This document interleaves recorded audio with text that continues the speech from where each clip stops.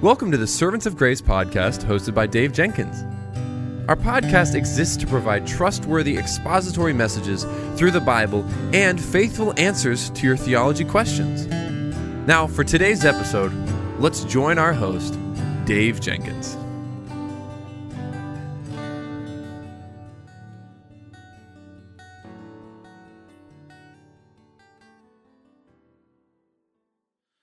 Well, welcome back to the Servants of Grace podcast. My name is Dave, and I'm the host for this show. And today we continue our series through the book of Psalms, looking today at Psalm 11 and faith or flight. Would you please join me now in prayer? Heavenly Father, we thank you that your word is true, that it is binding on our lives, that it is for every phase and every stage of our lives, and that it's trustworthy, and that behind the Word of God is a God who will never lie. It's a God that we can trust, because His character, your character, Lord, is trustworthy. It's good. You're holy. You're majestic. You're glorious. And so, Lord, may these truths penetrate into our hearts, into our minds as we consider this text before us, and may it stabilize us in a culture that is shifting sands. We thank you, Lord, for your word, and that it's true, and that we can stand on all that it says, because behind it is you, Lord. And you are a God who, your word says, never lies. You are the same yesterday, today, and forevermore. So, Lord, we thank you for your word. We thank you that you are an unchanging God. You are a holy God, a majestic God. So, Lord, open our eyes and ears to hear what you would have to say to us today through this text in Psalm 11. In Jesus' name, I pray. Amen and amen. Well, if you have your Bibles, go ahead and open them to Psalm 11. Psalm 11, verse 1 says this: "In the Lord I take refuge. How can you say to my soul, flee like a bird to your mountain?" Let's start over there.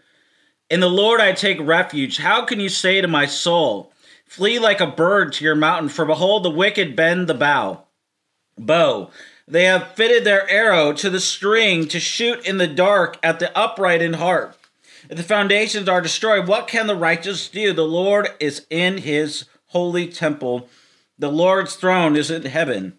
His eyes see, his eyelids test the children of man. The Lord tests the righteous, but his soul hates the wicked. And the one who loves violence, let him rain coals on the wicked. Fire and sulfur and a scorching wind shall be the portion of their cup, for the Lord is righteous. He loves righteous deeds. The upright shall behold his face." This is the word of our God. In Psalm 11, David declares his confidence in God while the world seems to be falling apart. David's friends look around and they're fearful. They wonder, what should they do? After all, they reason, verse 3 says, if the foundations are destroyed, what can the righteous do? Many Christians today are like David's anxious friends. If the foundations are destroyed, what can the righteous do? What can Christians do when same-sex marriage is rising like a storm surge to flood our nation? The 2012 election marked a new high watermark, and the New York Times reported gay rights advocates savored multiple victories on Wednesday, with the first election victories for same-sex marriage in Maine, Maryland, and Minnesota, the election in Wisconsin of the nation's first openly gay senator, and the re-election of President Obama, who had taken a risk by endorsing same-sex marriage. It was truly a milestone year, said Chad Griffin, the president of the Human Rights Campaign, which raised millions of dollars for this year's campaigns. We had success across the board and across the countries. Now, we as Christians don't see much to celebrate in these so-called victories. We know from Scripture that God created marriage to be between one man and one woman for life under God. And this marriage between one man and one woman is to reflect his committed love for his people. Heterosexual marriage is one of the basic building blocks God established for human society, and many are asking today what verse 3 says. If the foundations are destroyed, what can the righteous do? What can we do when murdering children in the womb is called health care? Obamacare forces Americans to participate in the barbaric spread of abortion.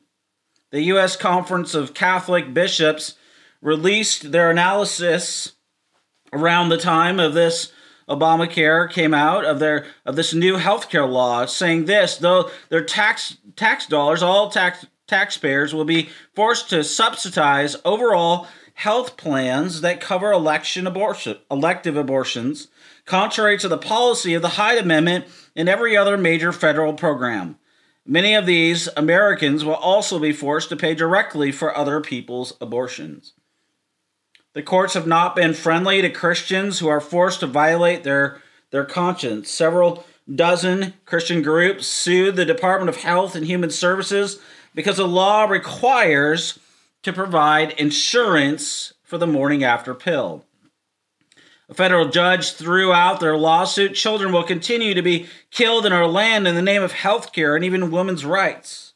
What about caring for the health of the unborn women? If we follow our present trajectory, outright infanticide is not far behind. Even though we've seen Roe versus Wade overturned, we are going to need to see the states step up and the state decide what direction individual states, all 50 states, we're going to need to see each state make a decision on where they're going to stand on the matter. If the foundations are destroyed, what can the righteous do, we might ask? We go on and on. Voters in Washington and Colorado have approved ballot initiatives in the last recent years to legalize recreational marijuana. Pornography is all over the internet. It corrupts grade school boys, junior high boys, along with adult men, and also women. At one time, it was considered shameful to have a baby out of wedlock. As of 2012, one statistic says that more than half of the children born to women under 30 occur outside marriage. If the foundations are destroyed, what can the righteous do? And then we see this agenda on sexuality outside of marriage going into the schools and infiltrating the schools and impacting children as early as elementary school age. But dear friends, we as Christians have a God who never changes. In Hebrews 13:5 and 9, the writer of Hebrews tells us very clearly that Jesus Christ is the same yesterday, today, and forevermore. We call this the immutable character of God. Furthermore, in Titus 1:2, God's word tells us that God never lies. God's word is unchanging because behind the Bible is the God who never changes. That means that God is consistent. He's consistent with his word, and he stands behind every word of the 66 books that are in the Bible. Every word, every phrase, every sentence, every paragraph, every book is there because the Holy Spirit wanted it to be there, and he inspired every single word. That means that the Bible is reliable, it's trustworthy, it's without error, it's without the possibility of error, it's for every stage and every phase of our lives. It's binding on our lives, and it's clear. God's word has something to say about these matters, and it also has something to tell us about our times today. because we can be tempted to fear. Psalm 11 is David's answer to the panic that gripped his friends when the foundation of their society seemed to be crumbling, much like ours is today. God's people have a choice between flight or between faith. David's response was to take refuge in God and keep doing what is right and what accords with godliness in the Word of God. This needs to be our response as well as we seek to take Psalm 11 and apply it to ourselves. We'll look at David's temptation in verses 1 through 3 and David's foundation in verses 4 through 7. Now, Psalm 11, it opens with David's temptation to doubt the Lord in a time of turmoil. We're not sure when David wrote this psalm exactly. We don't have an exact time frame. Well, the thing that we know is that David did write it, and that we're supposed to understand what it means, and that this psalm is not talking about us running physically away. We're supposed to read this as more broadly as a temptation to abandon the place God has appointed for us because of the onslaught of evil. God had anointed David to be king. His friends counseled him to forget his calling and save himself.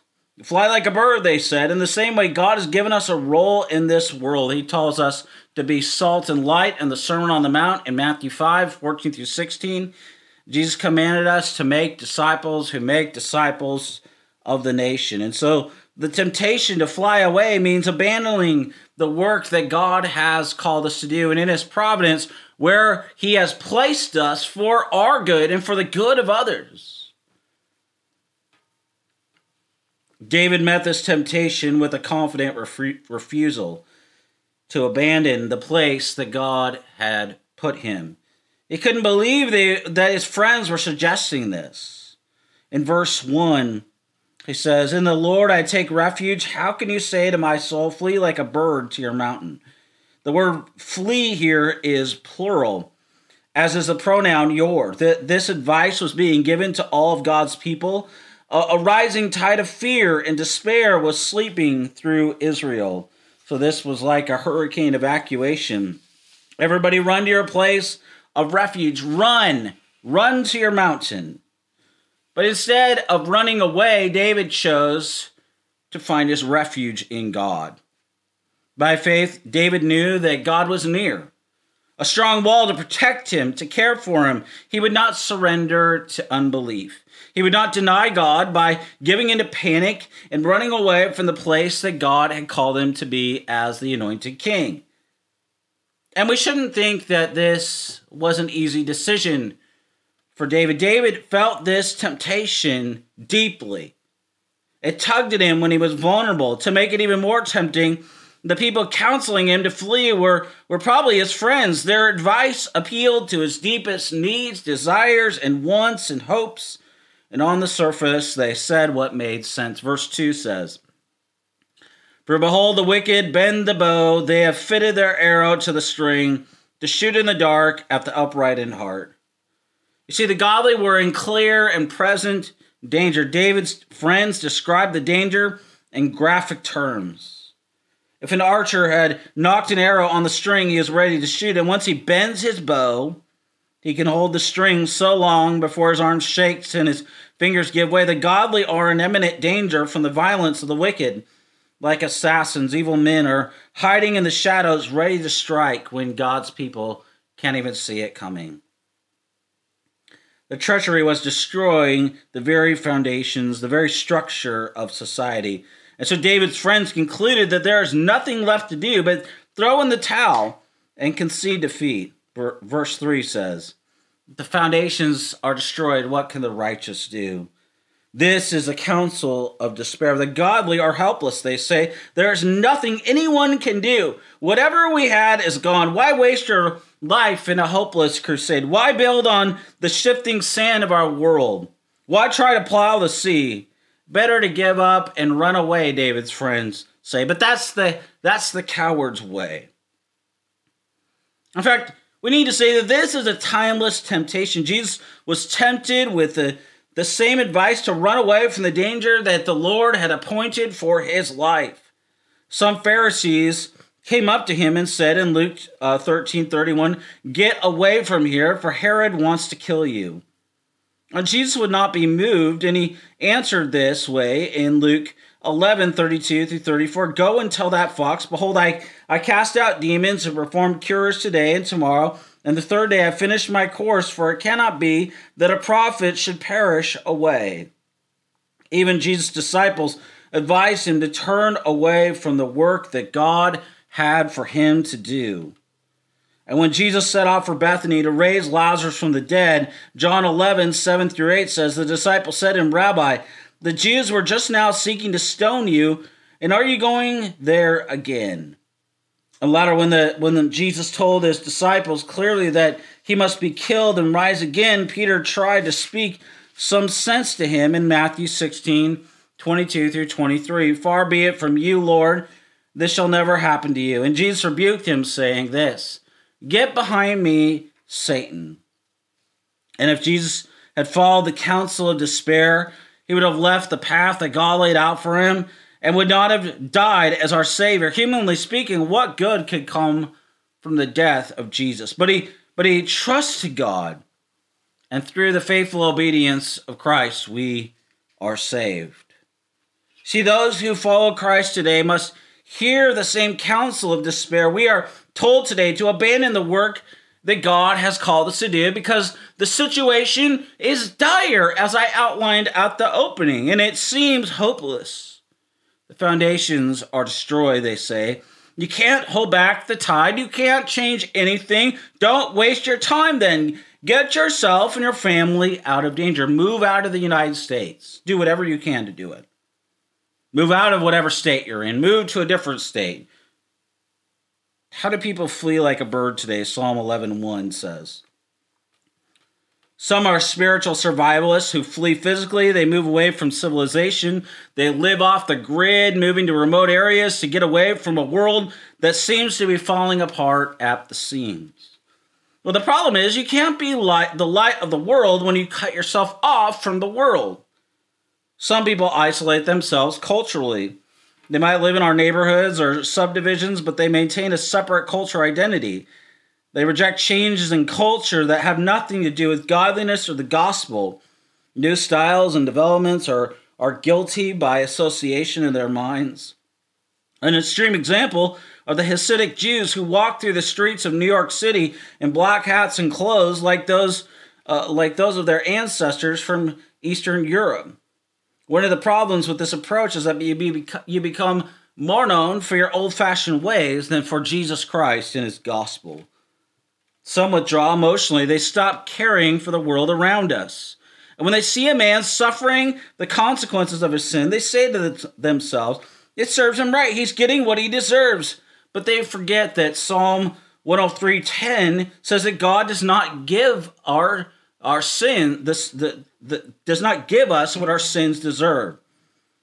They forget the beatitude that says in Matthew 5:7, "Blessed are the merciful, for they shall receive mercy." Emotional withdrawal is not an option for someone who believes the gospel of Jesus Christ. Some people flee through nostalgia. They long for a gentler time when the world was supposedly less evil. Their hearts live in a Photoshop version of the past, often in airbrushed 19th century America. They imagine a golden age that never existed, a nation without slavery, the Trail of Tears, Jayhawkers, the Civil War, tuberculosis, smallpox, infant mortality, or the financial panics of 1819, 1837, 1857, 1873, and 1893. Sin has been in the world since the Garden of Eden. Evil men triumphed in David's day and in Christ's day. The world was wicked in the 1950s, and the world is wicked today. In his sovereignty, God, though, has placed us where he has need of us. And in the time he has to serve him in the place that he has appointed, and in the time that he has given to us. And so we, above all people. We cannot live in the past. These are some of the ways Christians are tempted to flee when the foundations are shaken. These withdrawals, they seem to offer an escape, but they come at the expense of the Great Commission and the influence of the gospel in our world. And worse, they imply that God is not able to protect us. Flight is a form of unbelief if it is a substitute for trusting God. David rejected the counsel of despair. From David's temptation, we turn to David's foundation. David's friends made a serious mistake. The foundations that supported God's people was not destroyed. God is the foundation of his people and is their security forever. Moses, the man of God, said it well in Psalm 91-2. Lord, you have been our dwelling place in all generations. Before the mountains were brought forth, or ever you had formed the earth and the world, from everlasting to everlasting you are God. Now, David focused his eyes on God in the second half of Psalm 11. God's personal name, Yahweh, is repeated emphatically 4 times in these verses. David's unflinching courage comes from knowing Yahweh, the Lord, and taking refuge in the Lord. Well, first, David affirms that God rules. He is the sovereign king over heaven and earth, Psalm 11:4. The Lord is in his holy temple. The Lord's throne is in heaven. And when we see the word temple, we need to automatically think of Solomon's temple or Herod's magnificent temple that stood in Jerusalem during the time of Christ. But David here is not referring to an earthly temple. For one thing, Solomon's temple had not yet been built. The second half of this verse also makes it clear that the throne room David is thinking of is in heaven. In fact, the Hebrew word for temple is the same word as palace. God's palace is in heaven. Far above our puny courts and government buildings, his throne is a symbol of his authority to rule and to judge. And so no matter what's happening on earth, God is still in control. You see, when the foundations seem to be crumbling and when they're shaking, God is not frightened. Nothing happens in heaven above or on earth around or in hell below that God does not ordain and overrule. You see, God is in control. The very one who made the heavens and the earth, the one who Psalm 139 says fashioned you in your mother's womb.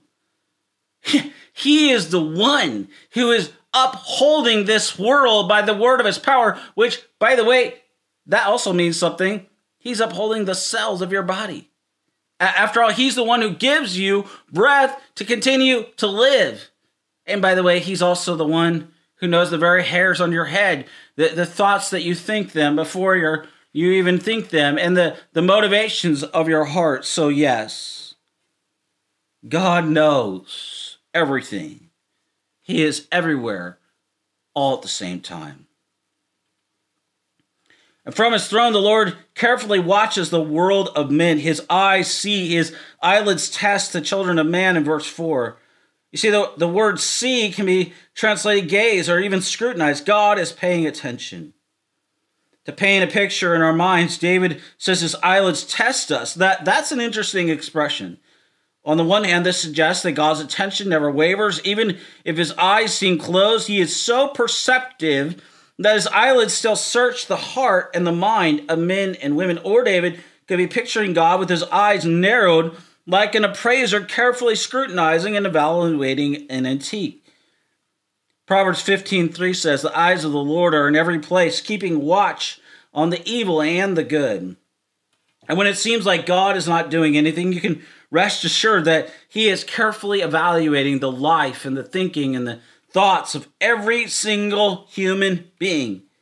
He gives all men and women ample time to show who they are by their actions. Time reveals everything. You see, character is what you do in the dark when no one's watching. The wicked think that they can shoot unseen from the shadows and get away with it. God sees us late at night and in secret. He watches our lives and he knows our hearts. Jesus himself looked in the heart of man during his earthly life. John writes that Jesus needed no one to bear witness about him, for he himself knew what was in man in John 2:25. And when John saw Christ exalted in his heavenly glory, he reports in Revelation 1:14, his eyes were like a flame of fire. All hearts are open before Christ, and all desires are known to him. And so when we stand before Christ, we stand before the God who sees. And from his throne, God judges the evil and the good. The righteous are not exempt from God's judgment. Psalm 11:5 says, the Lord tests the righteous.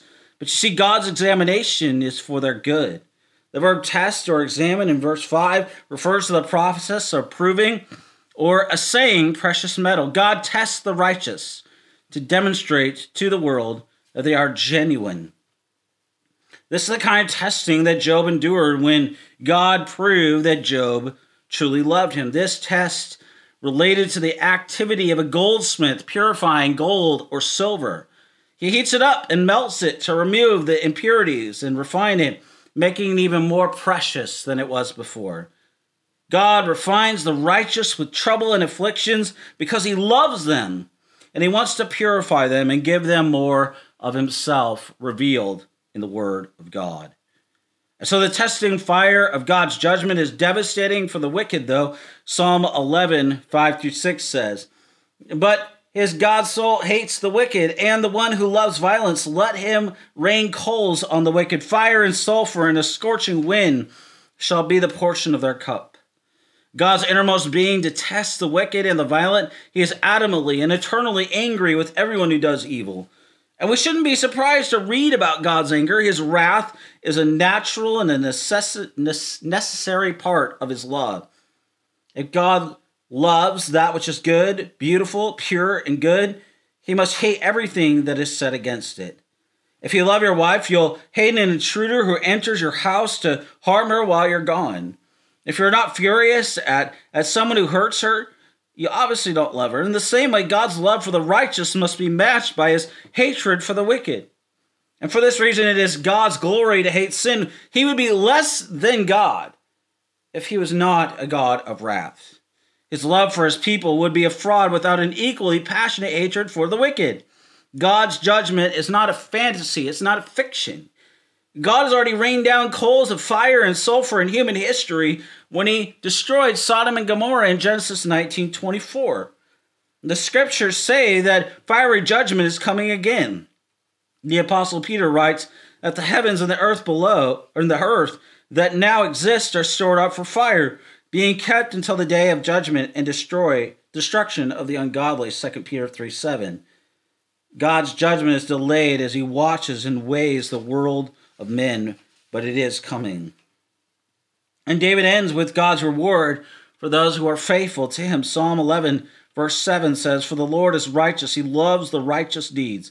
The upright shall behold his face.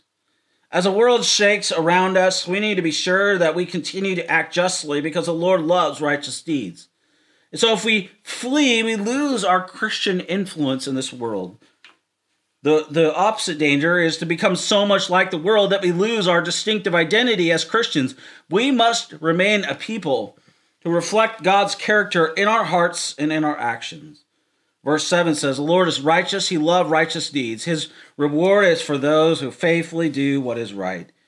God promises that those who trust him will see his face in verse 7. This is not going to be attractive to you if you do not love the Lord Jesus supremely. There is no motivation in seeing God if you do not delight in him and if you don't treasure him. But this is the highest possible reward for those. If you can say to God, your steadfast love is better than life, Psalm 63, verse 3 says.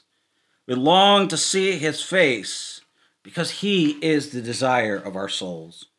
John 14:3 says, I will come again and will take you to myself, that where I am, you may be also. 1 John 3:2, we know that when he appears, we shall be like him because we see him as he is. If this is our confidence and our hope, we can stand firm. As the world goes from bad to worse, we'll not give in to the counsel of despair. God is the firm foundation for his people. Hebrews 12:28 and 29 says, therefore, let us be grateful for receiving a kingdom that cannot be shaken, and let us offer to God acceptable worship, with reverence and awe, for our God is a consuming fire. Dear friends, we are living in a time where it is easy to be afraid. It's easy to be shaken. It's easy to be stirred. It's easy to forget that God is really the one in charge. The response of our hearts, the posture of our hearts should be one of faith, of confidence, not in ourselves, but in the revealed will of God, in the Word of God. You see, all of these challenges that are facing our day, from the challenges in our schools, to the challenges in our workplaces, wherever we work, to maybe even challenges in our home, challenges in our economy, challenges in our political system. They all go back to Adam's disobedience in the garden. They all go back to the reality of sin in our world. But the question that we have to ask ourselves, and many people do ask it, is God asleep at the wheel? Is history just moving however it does, and behind it is nothing? It's just spinning out of control, and it seems like chaos is reigning. In a biblical worldview, the Christian answers that with a very strong answer of no. That history is not moving willy-nilly by itself. We believe that God is good and God is just and God is merciful. And yes, God is wrathful. God is just. He is holy. And this is why we believe in what the Bible says and what history records is that Christ came into our world in his birth. And he came under the sentence of death to pay our penalty in our place and for our sin. He is the sinless substitute. And he was buried and he rose again. And even now he is the high priest, the intercessor, the mediator of the new covenant for the people of God. And yet again, now that he has ascended, he is also our soon returning king. He is going to come back and to judge the living and the dead. And to bring home, as John 14 tells us, his people that he went to prepare a place for. And so we live between the times. The time started when Jesus said in John 19:30, "It is finished." And the times are yet future. That time, we don't know when it will be.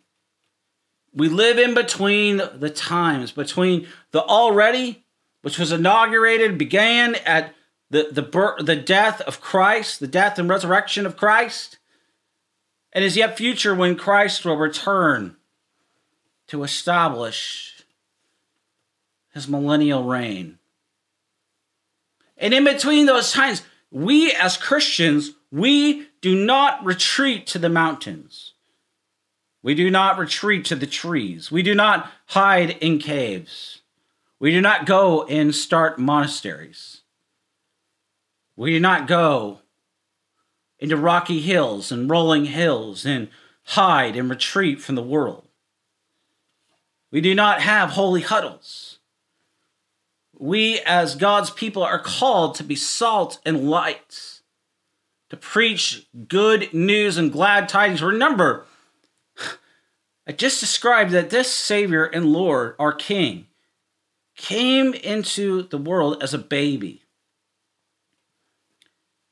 under the sentence of death, to die as a sinless substitute in our place and for our sin. Christ, in his first sermon in Luke 4, in the synagogue, Luke 4 tells us, he unrolled the scroll of Isaiah 63 or 61. Isaiah 61 from Luke 4. And he preached that sermon.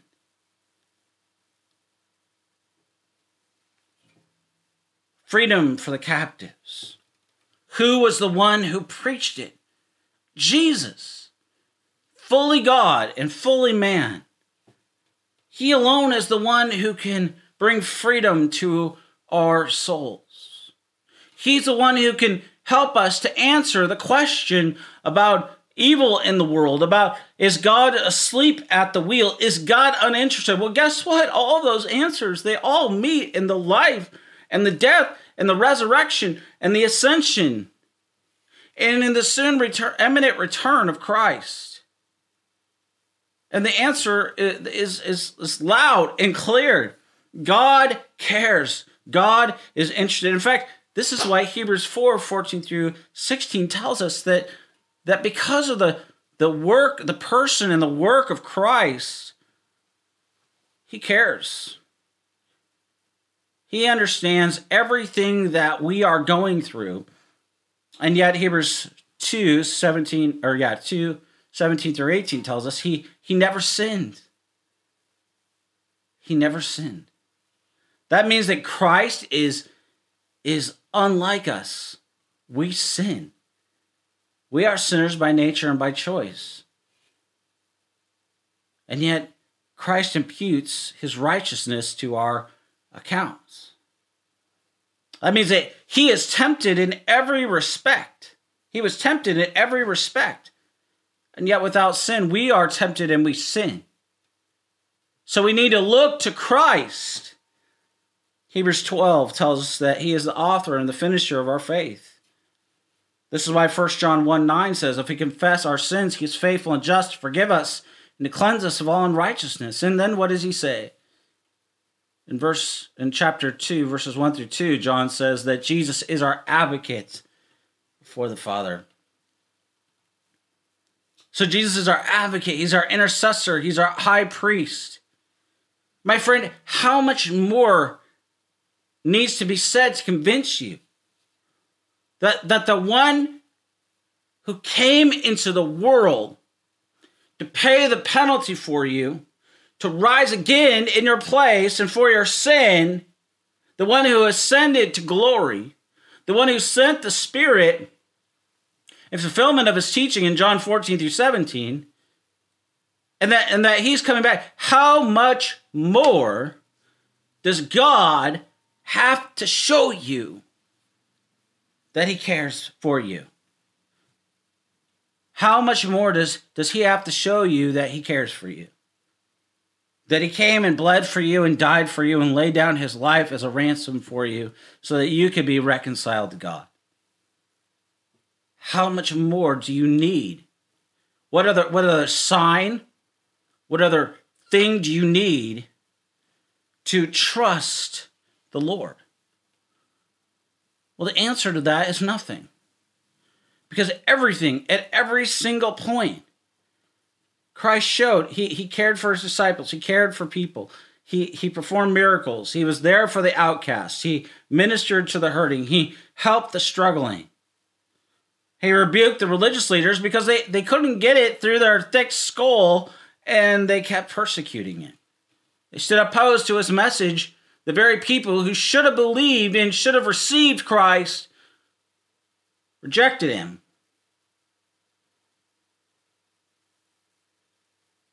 Humility goes a long way in our lives, friends. It begins by recognizing who God is and who we really are as sinners in need of the mercy of Christ. You want to not be fearful. You want to not be anxious and stressed out about what's happening in our culture.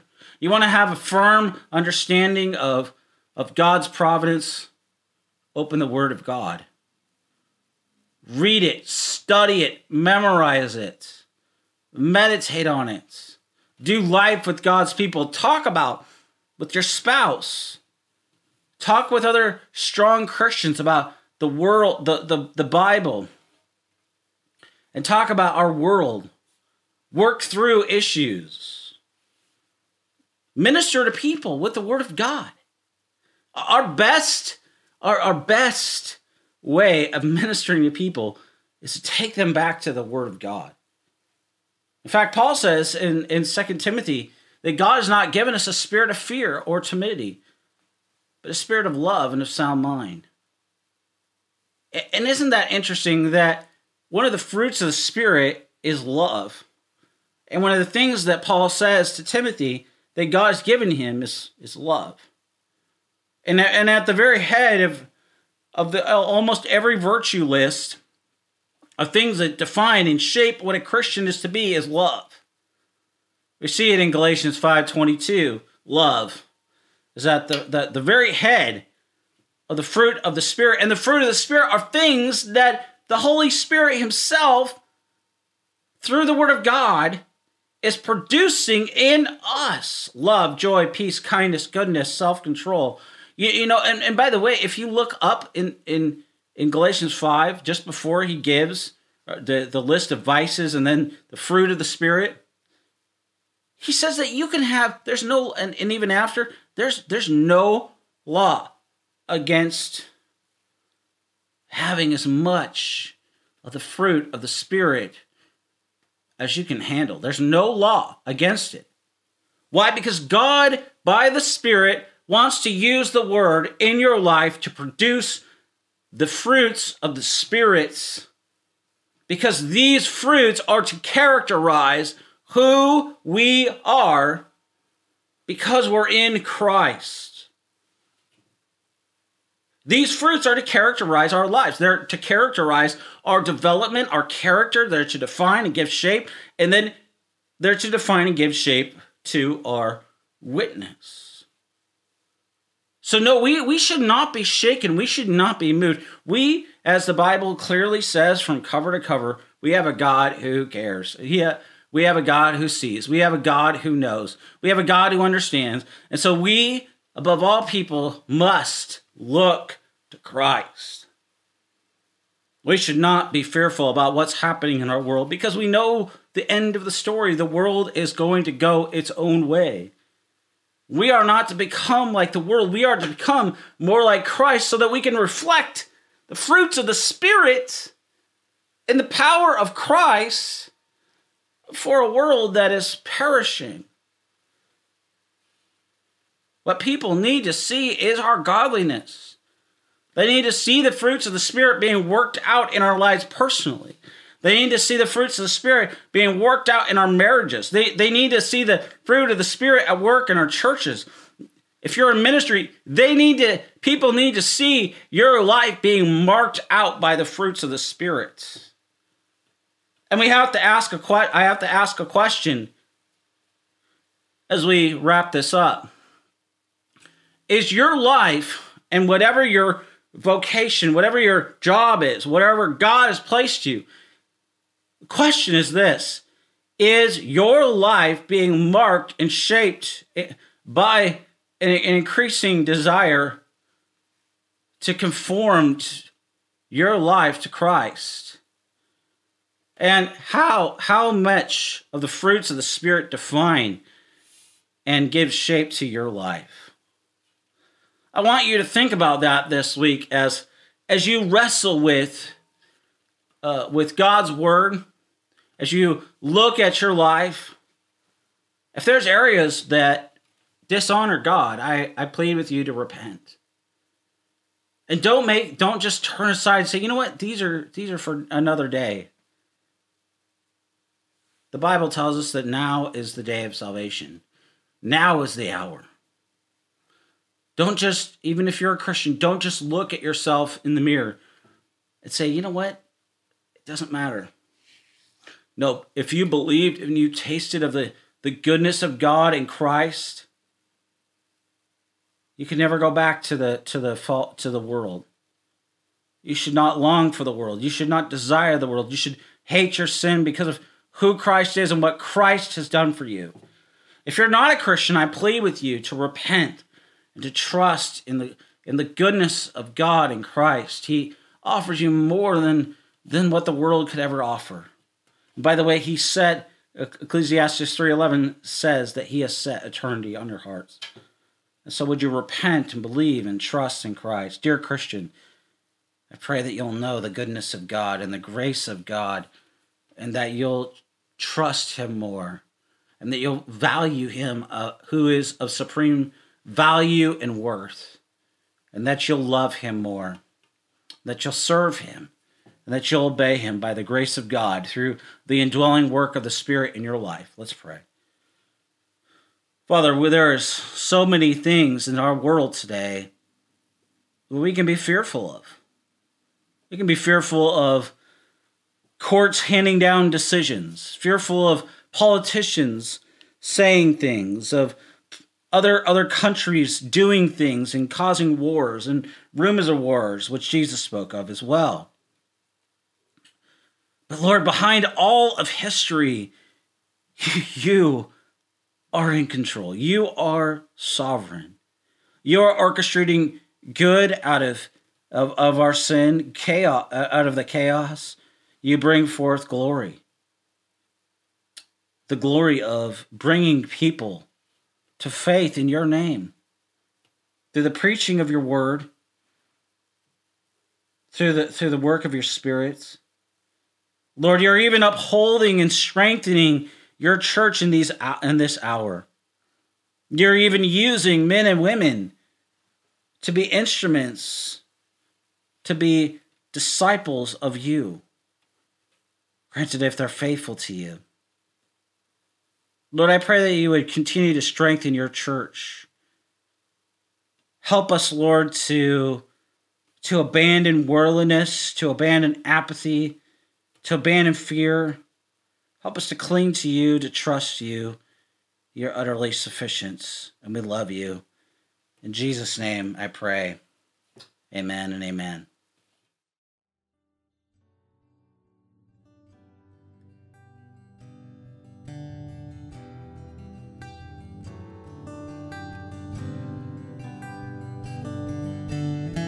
Thank you for listening to the Servants of Grace podcast today. If you enjoyed the show, please subscribe, leave a rating on the app, and share our episode with your friends and family. If you'd like to, you can follow us on Instagram at Servants of Grace, on Twitter at Servants of Grace, or by searching Servants of Grace on Facebook. You can also find this podcast on the front page of our website at servantsofgrace.org.